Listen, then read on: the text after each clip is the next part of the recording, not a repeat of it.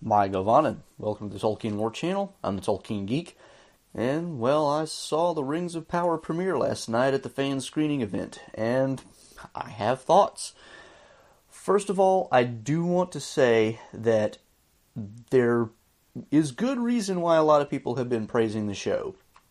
That said, there's, in one sense, not a lot that happens in these first two episodes. I'm going to break this review down into three sections. I'm going to give a very, very brief TLDR type explanation of my thoughts where I give just kind of my overall impressions plus talk about my wife's impressions because she went to the premiere with me. Then I'm going to get into a non-spoiler, more detailed review of some of the things that I liked and didn't like that don't have anything to do with the plot per se.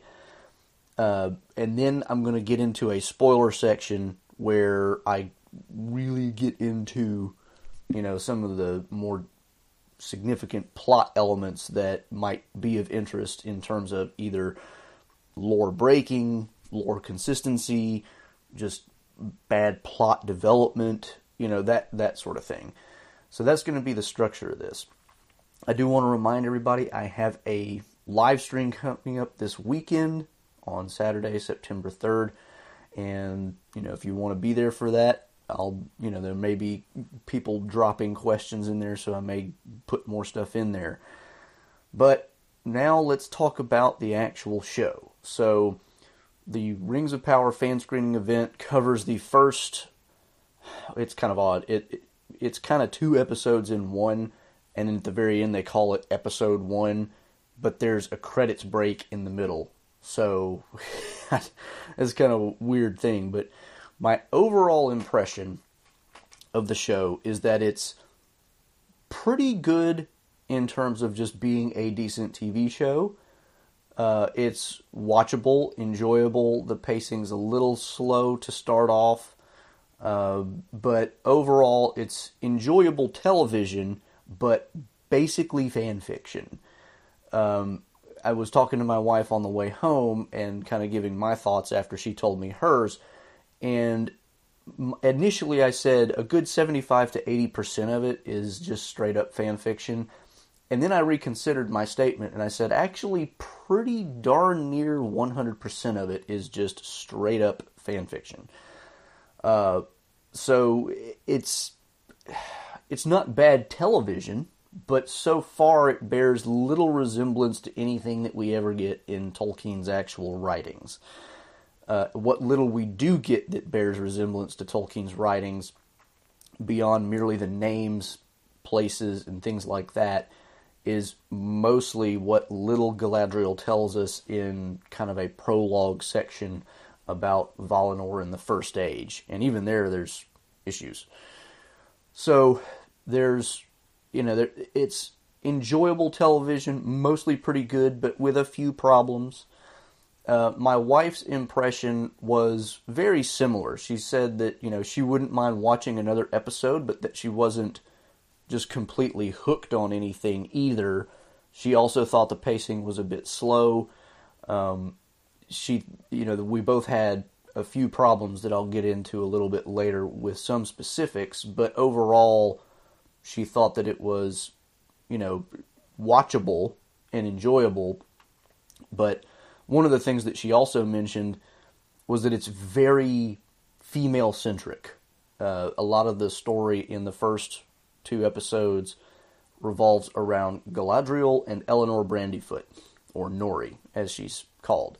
There's also side plots with Elrond and Arondir, plus the human that he's in love with named Bronwyn, but those plots are a little less the focus, at least in the early going, and even in the Arondir-Bronwyn plot, Bronwyn is about as much the focus as Arondir is.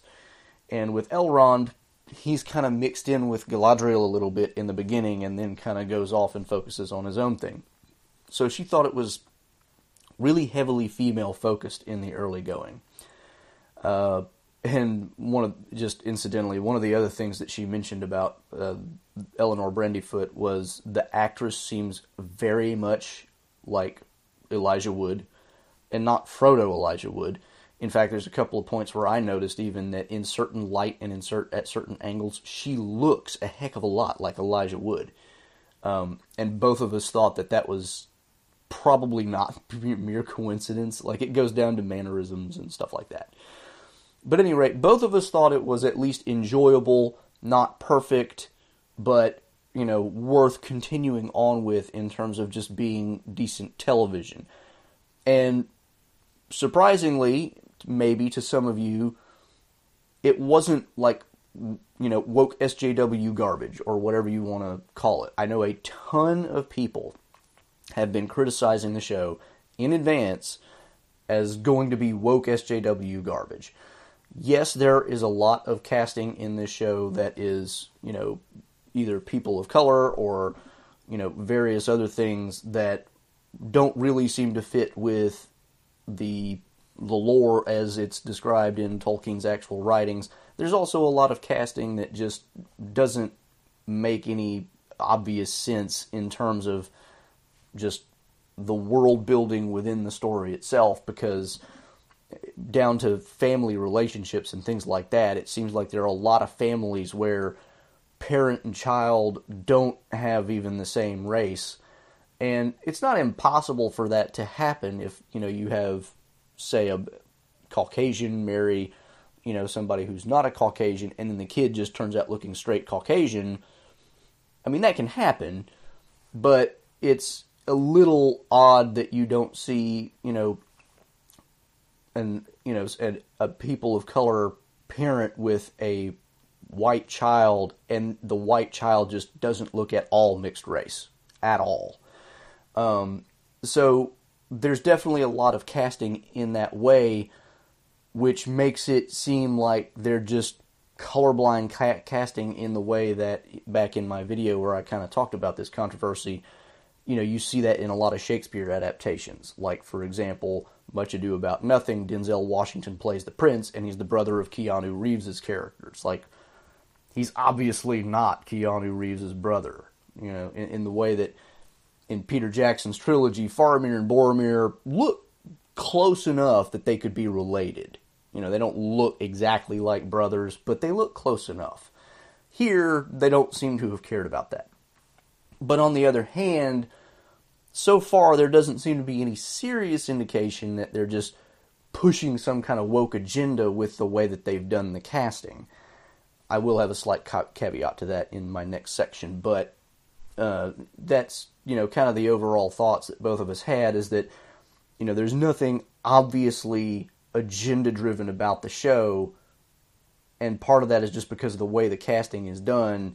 It seems like they just cast whoever they cast, and they put him in whatever role without specifically designing it for the way the person ought to look, really. But it doesn't have anything to do with anything beyond that, seemingly. Now, that's not to say that Amazon didn't specifically hire a bunch of people with the specific intent of having a diverse cast, but whether it goes beyond that, so far it doesn't look like it does. So that's kind of the overall thoughts. Now, let me get into some more specifics in terms of what I liked and didn't like about the show. Start with acting. Acting, I thought, for the most part, was okay. Nothing to write home about. Nothing really terrible. There were people who did better than others. Elrond, I thought, was one of the better acted characters. There's plenty of characters that I thought could have done better. I will say Arondir is one of my least favorite in terms of acting, because he always just seems to have the same expression, and just he doesn't have a lot of personality. Maybe that's intentional because of the way he's written, but at this point it just comes off like the actor's not giving much to the role. Elrond, like I said, is pretty good. Galadriel was kind of middle of the road. Nori Brandyfoot, like, she's doing a pretty good job, but I feel like she's a young person who's in some ways trying too hard. And if that makes sense, like, you can tell that she's really putting the effort in, but sometimes it doesn't quite seem to work. And there's some other characters like that, some of the younger actors, where they're doing a pretty good job, but you kind of get the idea they don't have quite the experience to really just sell it completely. And connected to the acting thing, in terms of character development, one of the things that I don't like about the show so far is there are so many characters and various plot threads that it's hard to get connected with any of them. And a good example of this is Lenny Henry's character, Sir Lenny Henry's character, Sadok Burrows. He's a really good example of this because he, like some of the other characters, we only hear his name one time out of 2 hours of television, and we get maybe 3 lines out of him. Nori, on the other hand, gets a lot more screen time and does a lot more stuff. So, another example would be Bronwyn. We see her a lot in the show, but again, we only get her name one time, and there's a lot of stuff like that where following a character or, you know, getting connected to them, you want to know their name, you want to get more time with them, but, you know, we're already up to a whole bunch of names with several different plot threads, and I think it gets a little hard to keep up, especially when the pacing in these early 2 episodes is a little bit slow, and therefore they don't fit as much into it as they might. There's several scenes where it seems like they kind of just linger on a facial expression, or they do something like that, and it slows the pace down, where it might have made more sense to introduce maybe just 2 plot threads, and then over time add some more, but it seems like they're trying to throw everything in at once, and then, you know, just build them all at the same time at roughly the same pace. And eventually this is probably going to work out, because they're probably all going to connect in some kind of way. There's already hints in that direction. But at the early stage we're at, it's a little bit hard to get into in that regard. Not so hard that it's, you know, complete turnoff. Like I said, overall, it was very watchable as just television. But it's a weakness of the early episodes. So in terms of set design, props, and that sort of thing, most of the sets and the visuals and that sort of thing were really good. I will say that. The Elven cities, the inside of Khazad-dûm that we get to see, there's a lot of really good, beautiful scenery and that sort of thing. Props, hit or miss. And one of the complaints that a lot of people had early on from the stuff that we got to see was a lot of the costumes, the armor and stuff looked cheap. That has not changed. That still remains true. Even seeing it live on television, a lot of the stuff seems cheap. In fact, I will say that Gil-galad's outfit in the early going seems cheaper in the actual show than in the promotional materials. Like, looking at it, it was just like, man, that just does not look good. And then there's this, you know, we've all seen the image of Galadriel getting crowned by Gil-galad, and they're in this ceremony, and we see the armor. We see that armor a lot more up close in the show, and man, the armor does not look good.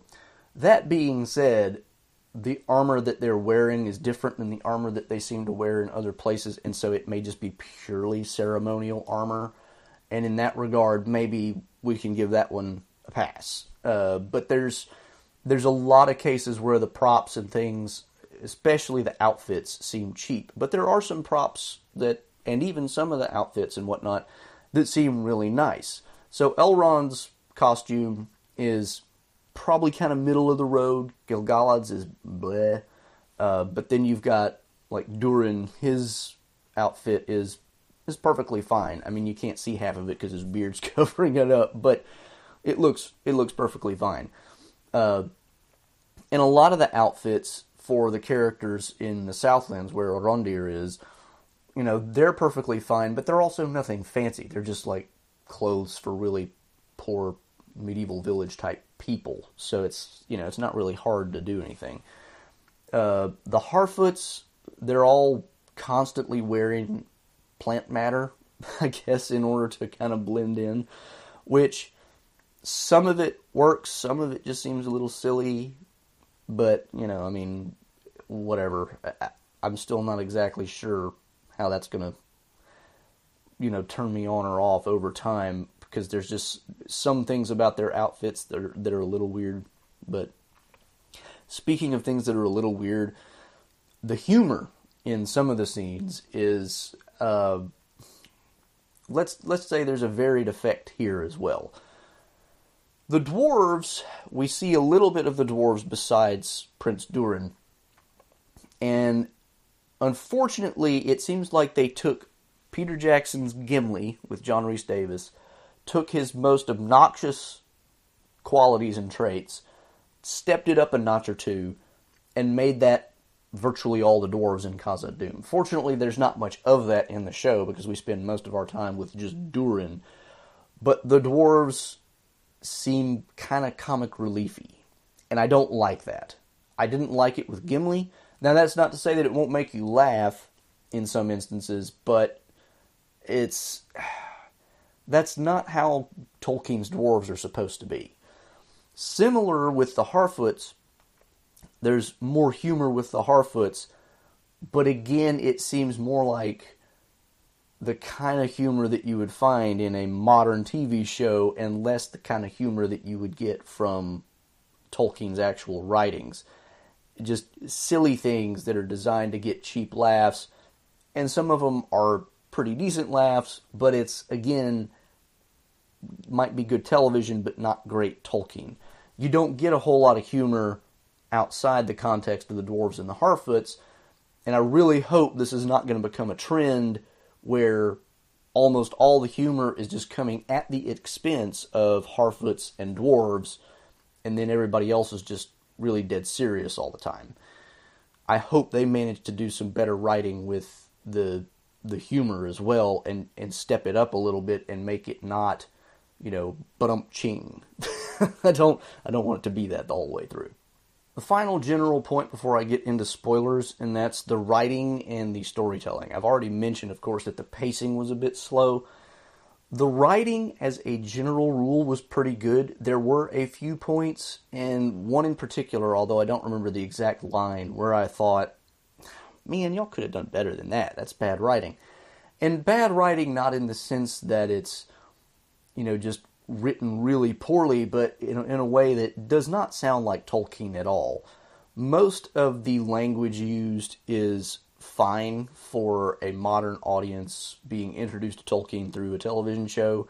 It's mostly not, like what you would read on the page, but it's not any worse than what Peter Jackson put in his movies. And there was, as I mentioned, a few lines, though, where I thought, that's just too, And the one line that really stood out to me, there were several word choices that the way it came across to me was nobody prior to maybe 1990 would have said anything like that. And it came down to the word choices and whatnot, and it's like the kind of things that you might expect to come out of, a corporate bureaucracy or something, and it's just like, that's so unpoetic. There's no possible way Tolkien would have ever set that to paper. Like I said, most of it was not like that, but there were a few instances where the writing was just like, ew, it takes you out of the story when you get a line delivered that nobody in anything like a medieval setting would ever spout.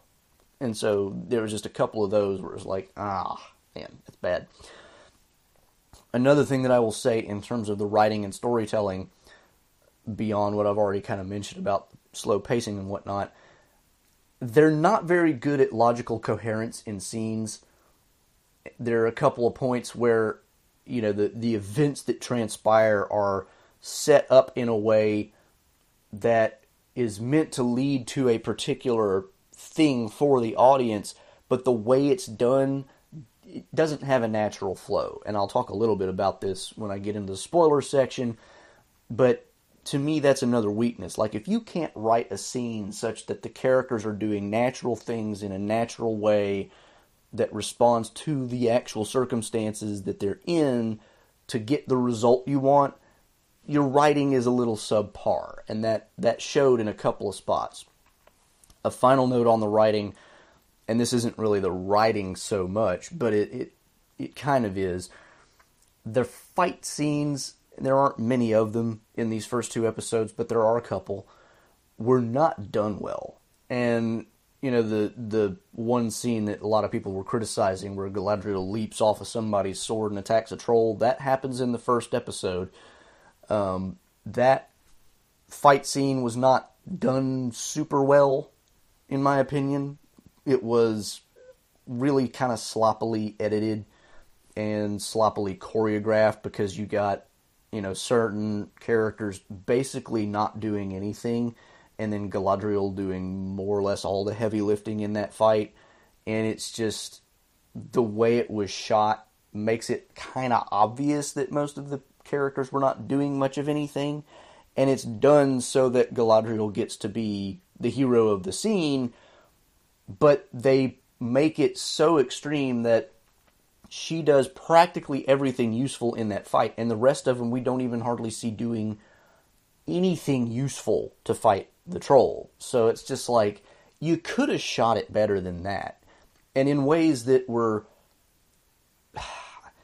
it's like, you can't, there's a lot of fight scene problems in a lot of movies where you have multiple attackers against one defender, and several attackers basically do nothing until it's their turn. That's kind of the feeling you get in some of these fight scenes, including this one with Galadriel. And the other one too, there's another one that happens, which I'll get into more later, but it's kind of the same thing where, you know, one person has their turn, and then they kind of get out of the fight for whatever reason, another person takes their turn, and it's, you never get, you know, just a consistent, smooth action throughout. It's broken up in a way to achieve a certain result, and not done in a way that seems like a natural fight scene. So the only 2 fight scenes that have come up so far were like that, and I hope they improve that over time, because one of the things that I have gotten more interested in over the years is that kind of stuff, because I watch several channels, Shadiversity, Scala Gladiatoria, and some others where they analyze fight scenes, and they've pointed these kinds of things out. And so I've gotten to the point where I'm kind of a snob, because I'll watch these things and I'll see it over and over again, and I'm just like, oh man, that's terrible. And I mean, these weren't the worst ever, I'm not saying that, but they definitely could have been improved significantly. So those are kind of my overall thoughts. Now I'm going to get into some spoilers and get into plot elements that are important and whatnot, but I don't want to spend like a whole long time getting into the whole plot and breaking it down bit by bit. If you want to watch the show, you can get that. I'm not going to detail the entire plot. I'm going to give kind of an overview and get into a few specific plot elements that are worth noting to give an idea of how things go. So there's basically 4 major plot threads. We have Galadriel's plot thread, we have Elrond's plot thread, we have Arondir and Bronwyn's plot thread, and then we have the Harfoots, mainly in the form of Nori Brandyfoot. Galadriel's plot thread starts us off, and she gives us kind of a bit of background in terms of the First Age, time in Valinor, and all the stuff that happened before the Second Age even kicks off. Now, that gives me this is one where I'm going to dwell a little bit, because there were issues that I had with this, because in the really early stages we see Galadriel as a child in Valinor, and there's this scene where she builds a paper boat. Well, maybe it's not paper, but it looks like a, you know, paper origami kind of style boat. She puts it in the water, and there's this one particular other elf who's, you know, making fun of it, saying, you know, it'll never float, blah, blah, blah. And then when it does float, he ends up chucking a rock at it to sink it, and he said, "I told you it wouldn't float." It's like, the elves in Valinor were not total brats. What little information we get from Tolkien on the elves living in Valinor is that they were pretty much all in total bliss, with the exception maybe of Feanor. And that's kind of a unique case. But anyway, she ends up having this conversation with Finrod after the fact, and he mentions, weirdly, that, I won't always be here to tell you right from wrong. And it's like, what do you mean you won't always be there? At that stage, there's like no hint that any of them are ever going to die. Why would he say that? And Galadriel even says in her voiceover, we didn't even have a word for death at that point. Okay, then why? This doesn't make sense. So again, that's an example of the writing not being completely coherent, in my opinion. We do get to see the trees. We get to see the trees dying. We don't get to see Ungoliant or Morgoth, although we see kind of a shadow that's supposed to kind of represent him a little bit. And then she gets into the wars of the First Age, and talks about Morgoth's servant Sauron, and how he, is kind of one of the people that does a lot of the stuff with the orcs. And she says her brother, and by the way, I don't think it ever actually says his name, but it's supposed to be Finrod, hunted Sauron during the First Age, but Sauron found him first, and he died. It's not really clear exactly. We see Finrod in that big, huge battle scene that we've seen in the previews and stuff. It's not clear that he died in there, and in fact, he almost certainly probably didn't, because one of the things that she mentions is that Sauron left a mark on him, which not even our wisest knew what it meant. It's like, does it have to mean something? It's the same, it's like kind of like a trident shape. It's kind of a half circle with a line going through it. Some people have speculated that that's Mordor. Some people have speculated other things, but we don't know what it means yet.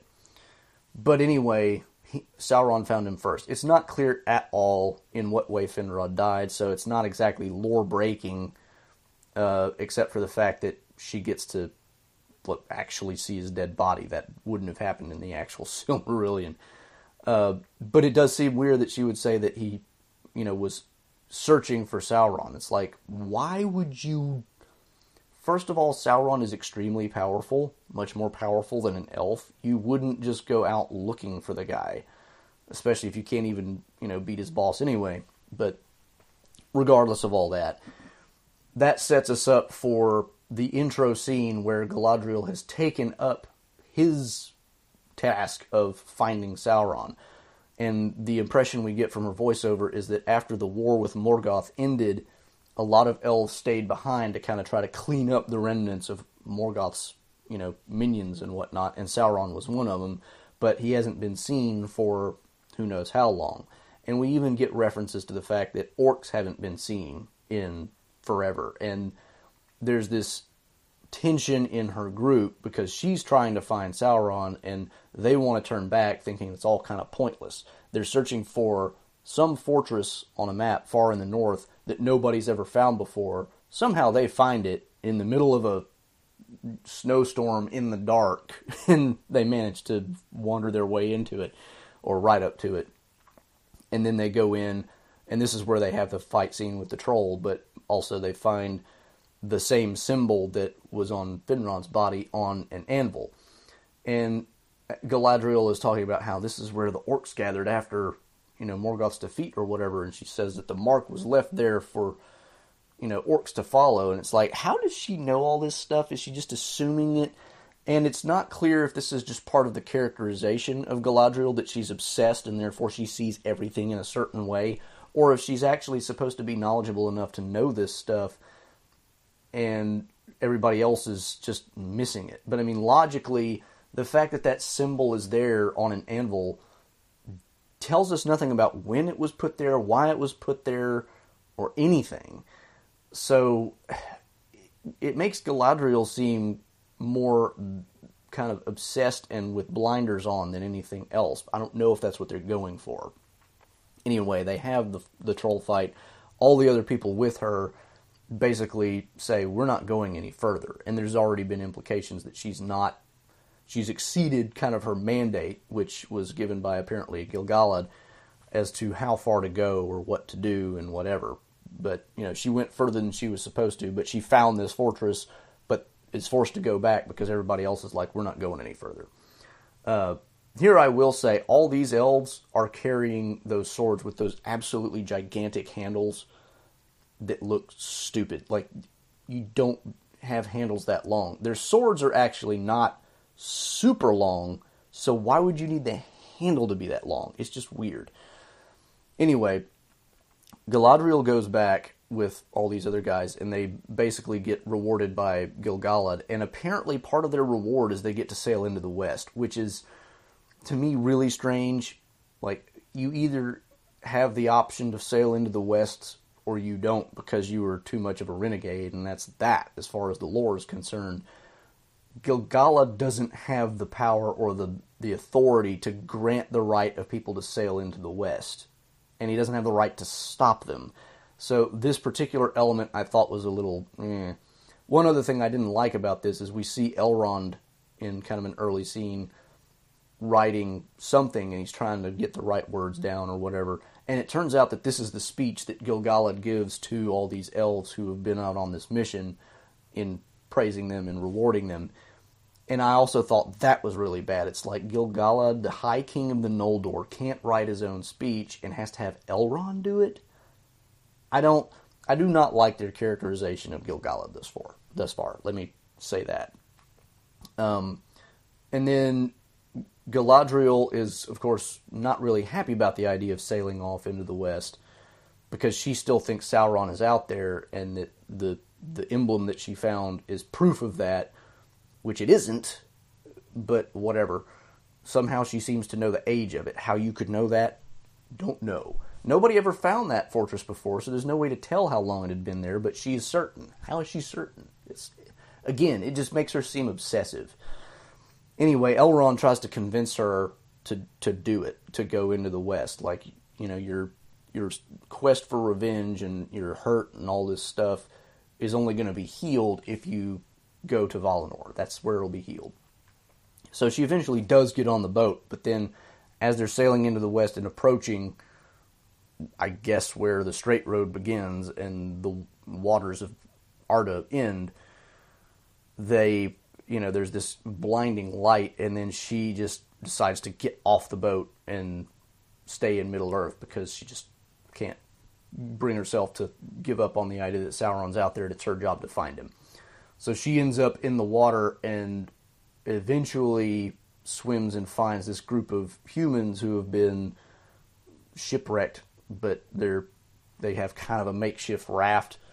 And already by this point, I'm skipping a lot of the other plot elements because I'm going to come back to them and handle them individually.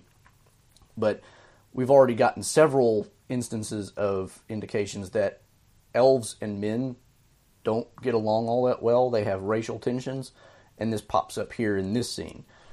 This is where Halbrand comes in, but there's also several other characters, and we find out that they've been shipwrecked by this sea monster, which, sea monsters, that's, as far as I know, not even a thing in Tolkien in this way, but nevertheless, we have one.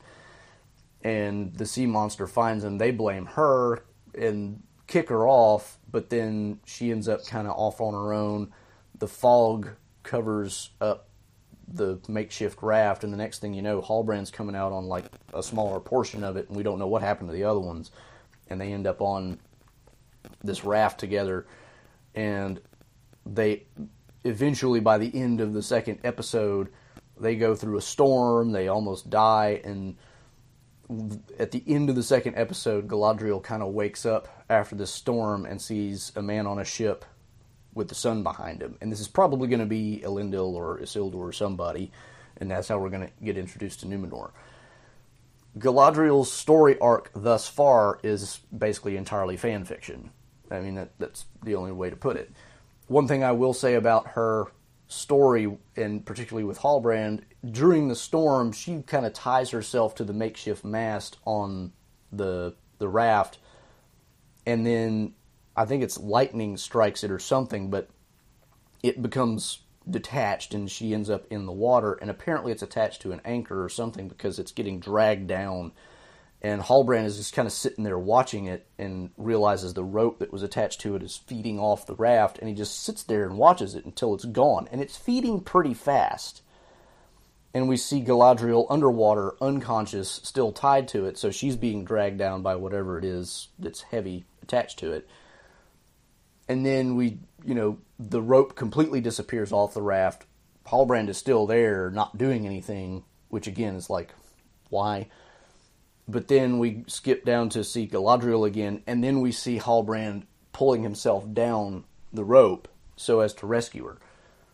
And this is one of those where it's just completely unrealistic and not well done, because there was enough rope there and enough time to show that it was sinking pretty fast and that it had sunk a fairly good distance, and the rope was gone before Halbrand could have possibly jumped in the water, which means he would have had to have swum down fast to catch up with the rope, and then he would have had to have gone a fairly good way to get to or even beyond that, which means that thing would have sunk a long way, and he would have had to untie her even when he got down there, which he does with her dagger, so he could have done it relatively quickly, but they would have been so far down, there's probably no way they could have made it without, drowning, and certainly without probably getting the bends on the way back up.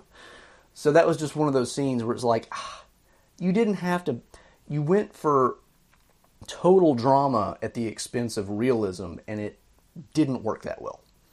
Anyway, that's kind of Galadriel's story thus far in a nutshell. There's a lot of detail and stuff I'm leaving out, but that's kind of where it is. Elrond starts off as part of Galadriel's story, and his whole thing is he is the Herald of Gil-galad, and apparently he's not an elven lord, because he gets told very early on that he's not invited to the next council meeting because it's elf lords only, which is like, okay. And then we get another line later with Gil-galad talking to him, saying something about those who lead and those who aspire to do so, clearly meaning Elrond. It's like there's this ambitious politician thing that was brought up. Apparently Elrond is kind of like climbing the ranks, but right now he's considered not an elf lord, which doesn't make any sense given Elrond's heritage. I mean, he's the grandson of a king and the great-grandson of another king, and it's just, I don't know where they're going with this, but I don't particularly like the direction of it. At any rate, the early stages are him mostly interacting with Galadriel, kind of telling her that, you kind of overstepped your mandate there, and Gil-galad's not super happy about it. I would recommend kind of backing off of this until he's calmed down.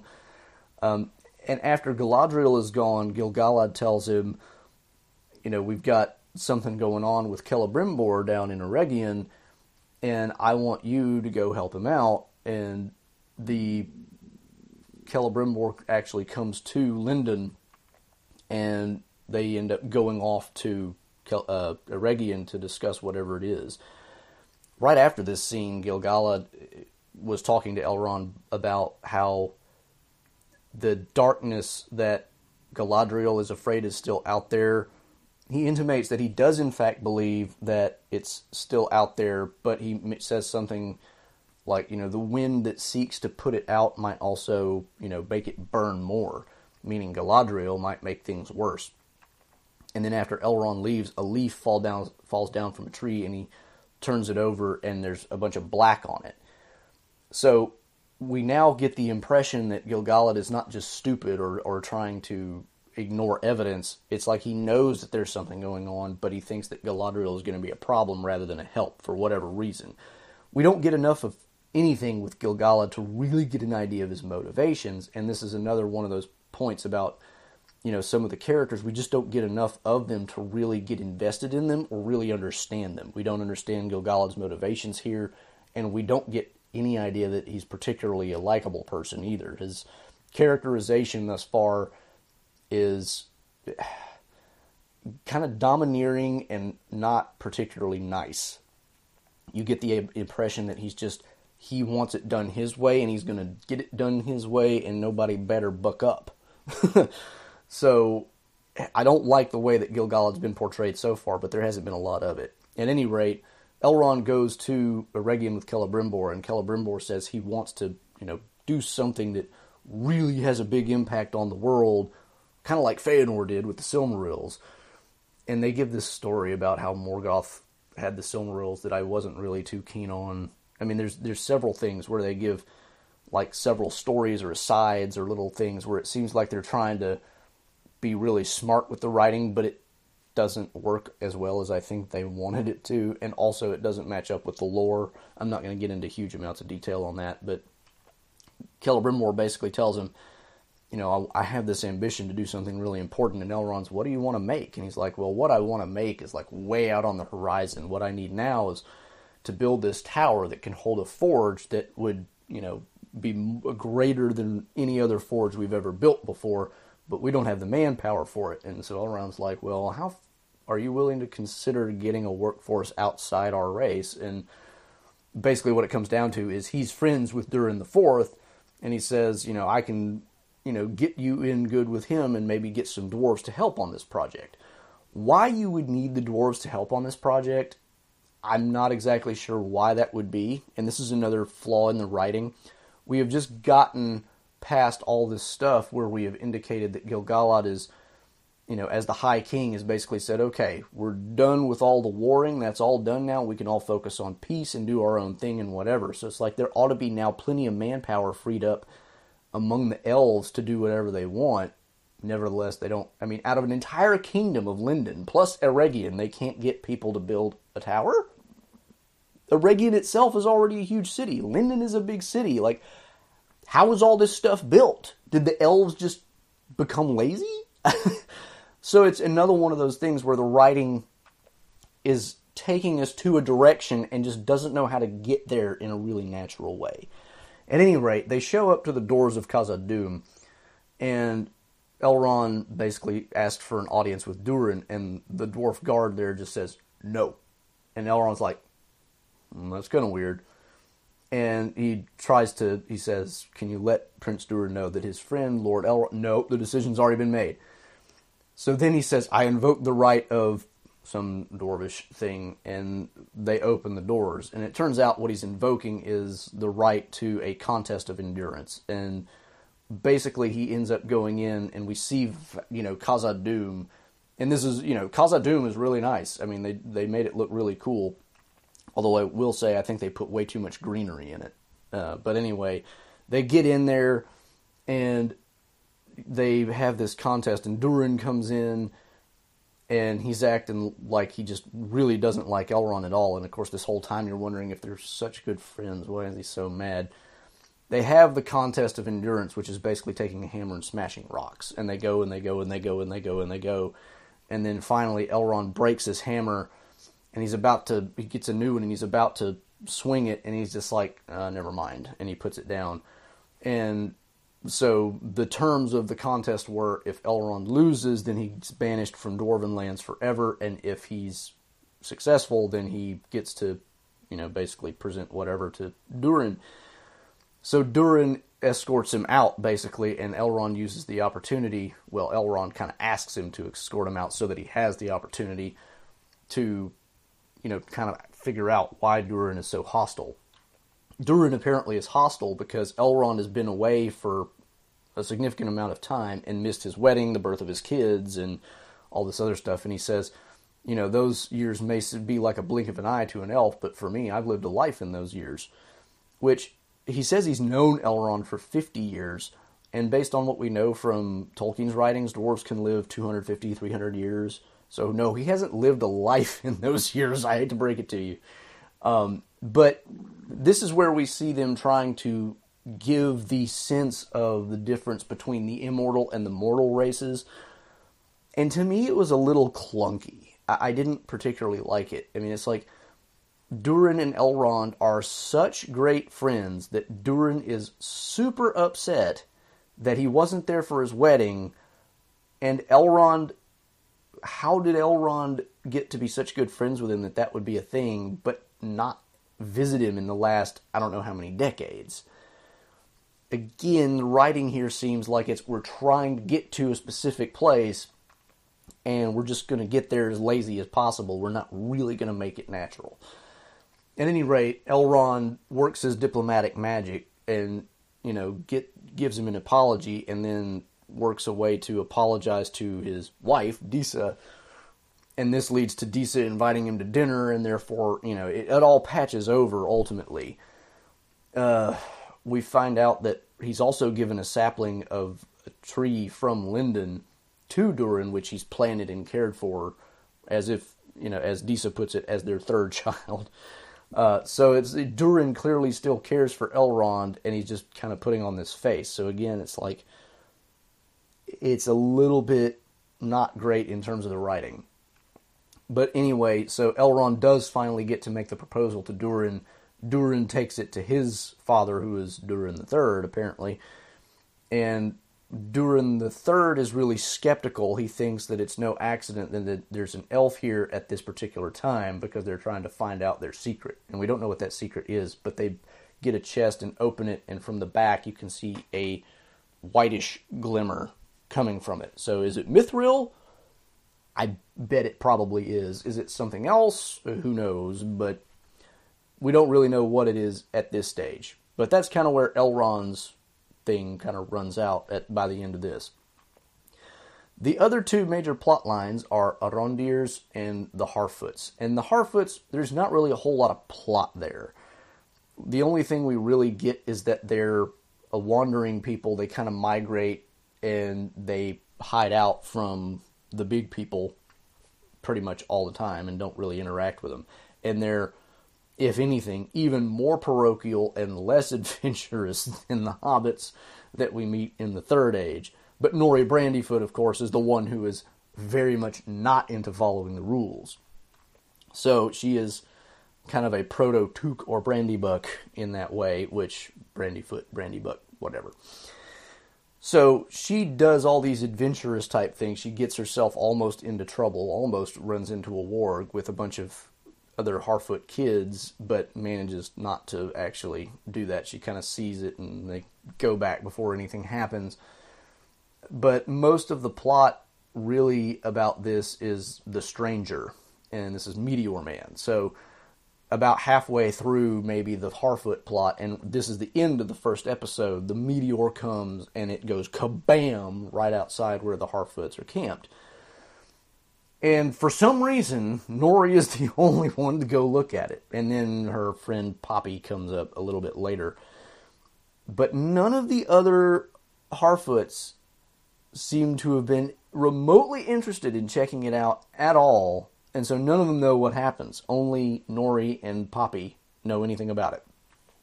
Not that they know other people know that there was a thing that fell, but they never go and look at it. They never check it out. Never do anything. Anyway, she comes up on it, and there's the Stranger who is just kind of lying there on this glowing meteorite or whatever it is in a crater, and there's fire everywhere. And then at some point, she accidentally falls down into the crater, and the pieces of the meteorite are not hot. It set everything on fire, but it's not hot. Okay, fine. She touches the Stranger's hand, and he wakes up and goes, "Ah!" And then, like, weird things happen with the rocks and all this, and then all the fire kind of gets sucked up into him, I guess, and then he passes out, and the fire all comes back out. So whoever the Stranger is seems to be connected with fire some way or another. They end up taking him to some spot where they have like a kind of a makeshift lean-to under a tree. Come back the next morning and he's awake, like drawing on a rock with another rock, and it's not clear what he's doing, but he seems to be writing runes. She's trying to figure out who he is and whatnot. He doesn't seem to have any language at all. Maybe he does. He whispers some things occasionally where it's kind of under his breath and you can't tell if he's using actual words, but whenever she tries to communicate with him, he acts like a baby learning words for the first time. He's trying to imitate her but doesn't really know what's going on. He tries to draw something on the ground at one point to try to give her an idea of, in answer to the question, where did you come from? It's not clear what he's trying to do, though. And then later on, she comes back at night after her dad has either broken his ankle or twisted it horribly. and basically says they're going to have to leave soon, and she's sorry that she wanted to help him, but she can't. And then he looks at them, and they're carrying these lanterns, which are full of fireflies, and he's like, ugh. And incidentally, there was a point, too, where he got really, when she came back, when he first woke up, he did another one of those things, and a bunch of wind, like, really pushed the trees or whatever. It's like, what's going on? It's really not clear. But anyway, at this last scene we get with him, he sees the lanterns, and it kind of seems to make him a little bit perturbed in some way, and they're like, it's just a lantern, we use fireflies. And then a bunch of the fireflies escape, and he kind of magically makes them form constellations or stars. And Nori and Poppy kind of figure this out, like, he's doing stars. But I've never seen those stars before. And so it's not really clear what's going on here. I didn't recognize it as a constellation in our world, which is maybe a little weird. I mean, I don't know my constellations that well, but if it's not a constellation that we would have in our world, it wouldn't have been in his world either, because Middle-earth has the same constellations we do, people. Anyway, he does this, and then he kind of faints, like he's, used as much energy as he's got, and then the fireflies start dropping dead. And so there's elements about the stranger that seem kind of sinister, but also like, is he really sinister, or is it just, we don't know anything about him yet, so it's kind of weird. And that's kind of the last thing we get with that plot point. I mean, the rest of it is mostly just focused around Nori being different than every other Harfoot. And then the final major plot thread that we follow, of course, is Arondir with Bronwyn. Arondir is one of the elves who are tasked with kind of monitoring this group of men in the Southlands. And it's not clear if they're in Mordor or if they're near Mordor or where exactly they are. But in the very early going, we see him and another elf arrive. They just kind of check on things. He overhears one of the people talking about poison, and he's like, what poison? And he's like, oh, it's just poison grass or whatever out somewhere in the east. And don't really make anything of it, and he ends up going outside and talking to Bronwyn at the well, and apparently, they're trying to keep this kind of hush-hush. They have a conversation, which Arondir, as I mentioned earlier, is not one of my favorite actors. His line delivery is not, to me, all that impressive, but he ends up leaving with the other elf, and the other elf is like, I know what you're doing here. What do you think's going to happen if the Watchwarden finds out what you're doing here? And he's like, I don't know what you're talking about. And he tries to play off like nothing is happening. They go back to the Watchtower, and the Watchwarden apparently has news that the Gil-galad has basically declared that the times of war are over and it's peace. Now, somewhere around here, I want to say, there was a mention of Morgoth's been defeated for an age. So, you get the impression, at the end of the first age, Morgoth's defeated, and now we're like well into the second age. And it's been a long, long time. But apparently, the Watchwarden thinks that all of these humans who are still living here still have the darkness of, their service to Morgoth in their veins. It's like, that's not very much of an elf-like way to think, and it's not a very Tolkienian way to think. There were plenty of elves, don't get me wrong, in his stories that were kind of racist. You had, like, say, Caranthir, and you had Thingol that were not too keen on humans or dwarves. But the idea that you would have something tainting you generations and generations after would all of the other stuff that happened, it's just so, I don't like it. I really don't like the way that that's going. So, anyway, they're planning all to just uproot and leave. And so Arondir kind of sneaks off and goes back to visit Bronwyn one more time because he's going to be leaving forever and, he likes her. And her son apparently is Theo. And Theo, like many of the other people in the town, has a really significant dislike for elves, and that comes up in Arondir's initial visit too.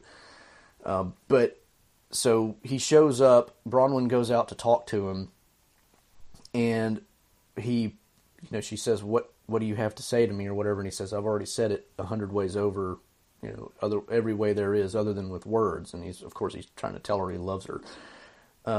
But then Theo says, Mom, there's some man here for you. And they go around. Well, she goes back through the house on the other side. And this guy has a cow that he's like, do you heal animals too? Because she's the local healer. And she's kind of looking at the cow, trying to figure out what's wrong with it. There's no fever. There's no nothing.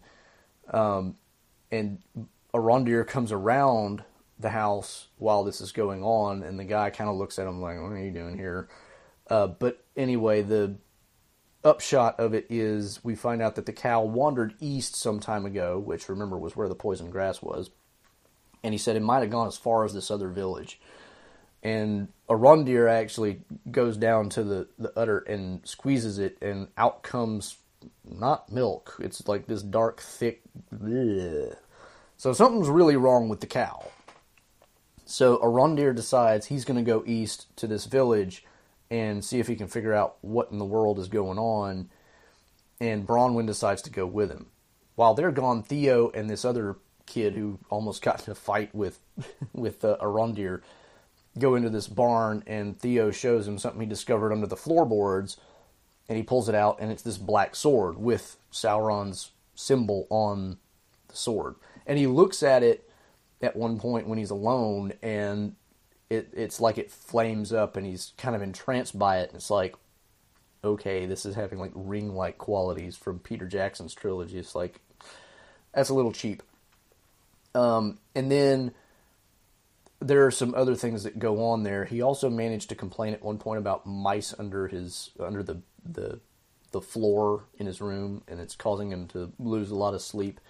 But that's kind of neither here nor there. He ends up going back into his house, and he's talking to the other kid. The other kid's talking about how the Arondir is doing, has some kind of relationship with his mom. He's like, it's a lie, whatever. Well, not really, but whatever.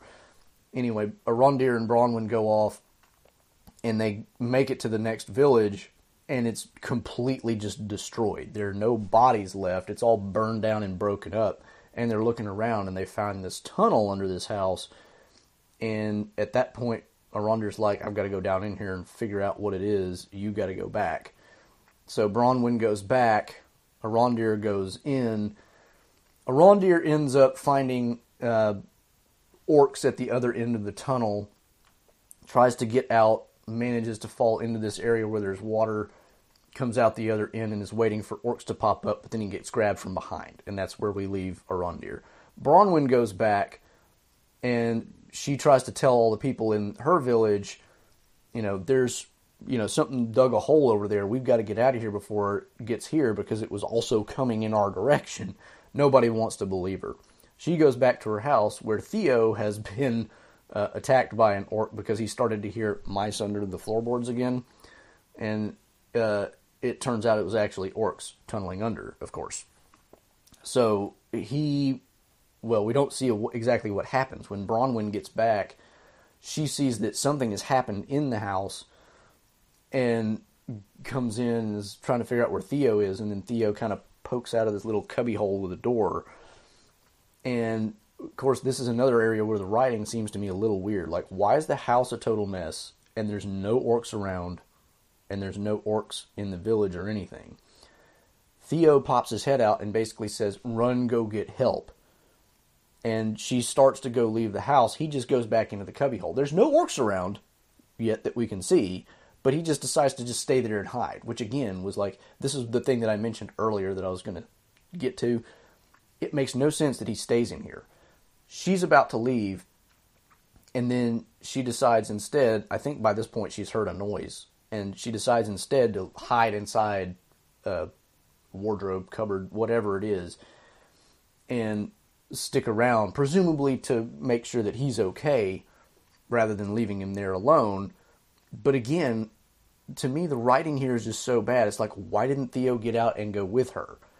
Why is the house already a mess, but there's not orcs already wandering around doing stuff? Anyway, an orc does pop up. They end up having a fight with it, and this is another fight scene where I think they could have done a better job. They end up killing the orc. Theo gets wounded in the process, though. The orc here is super strong, like throwing both of them around like ragdolls strong, which I don't really like.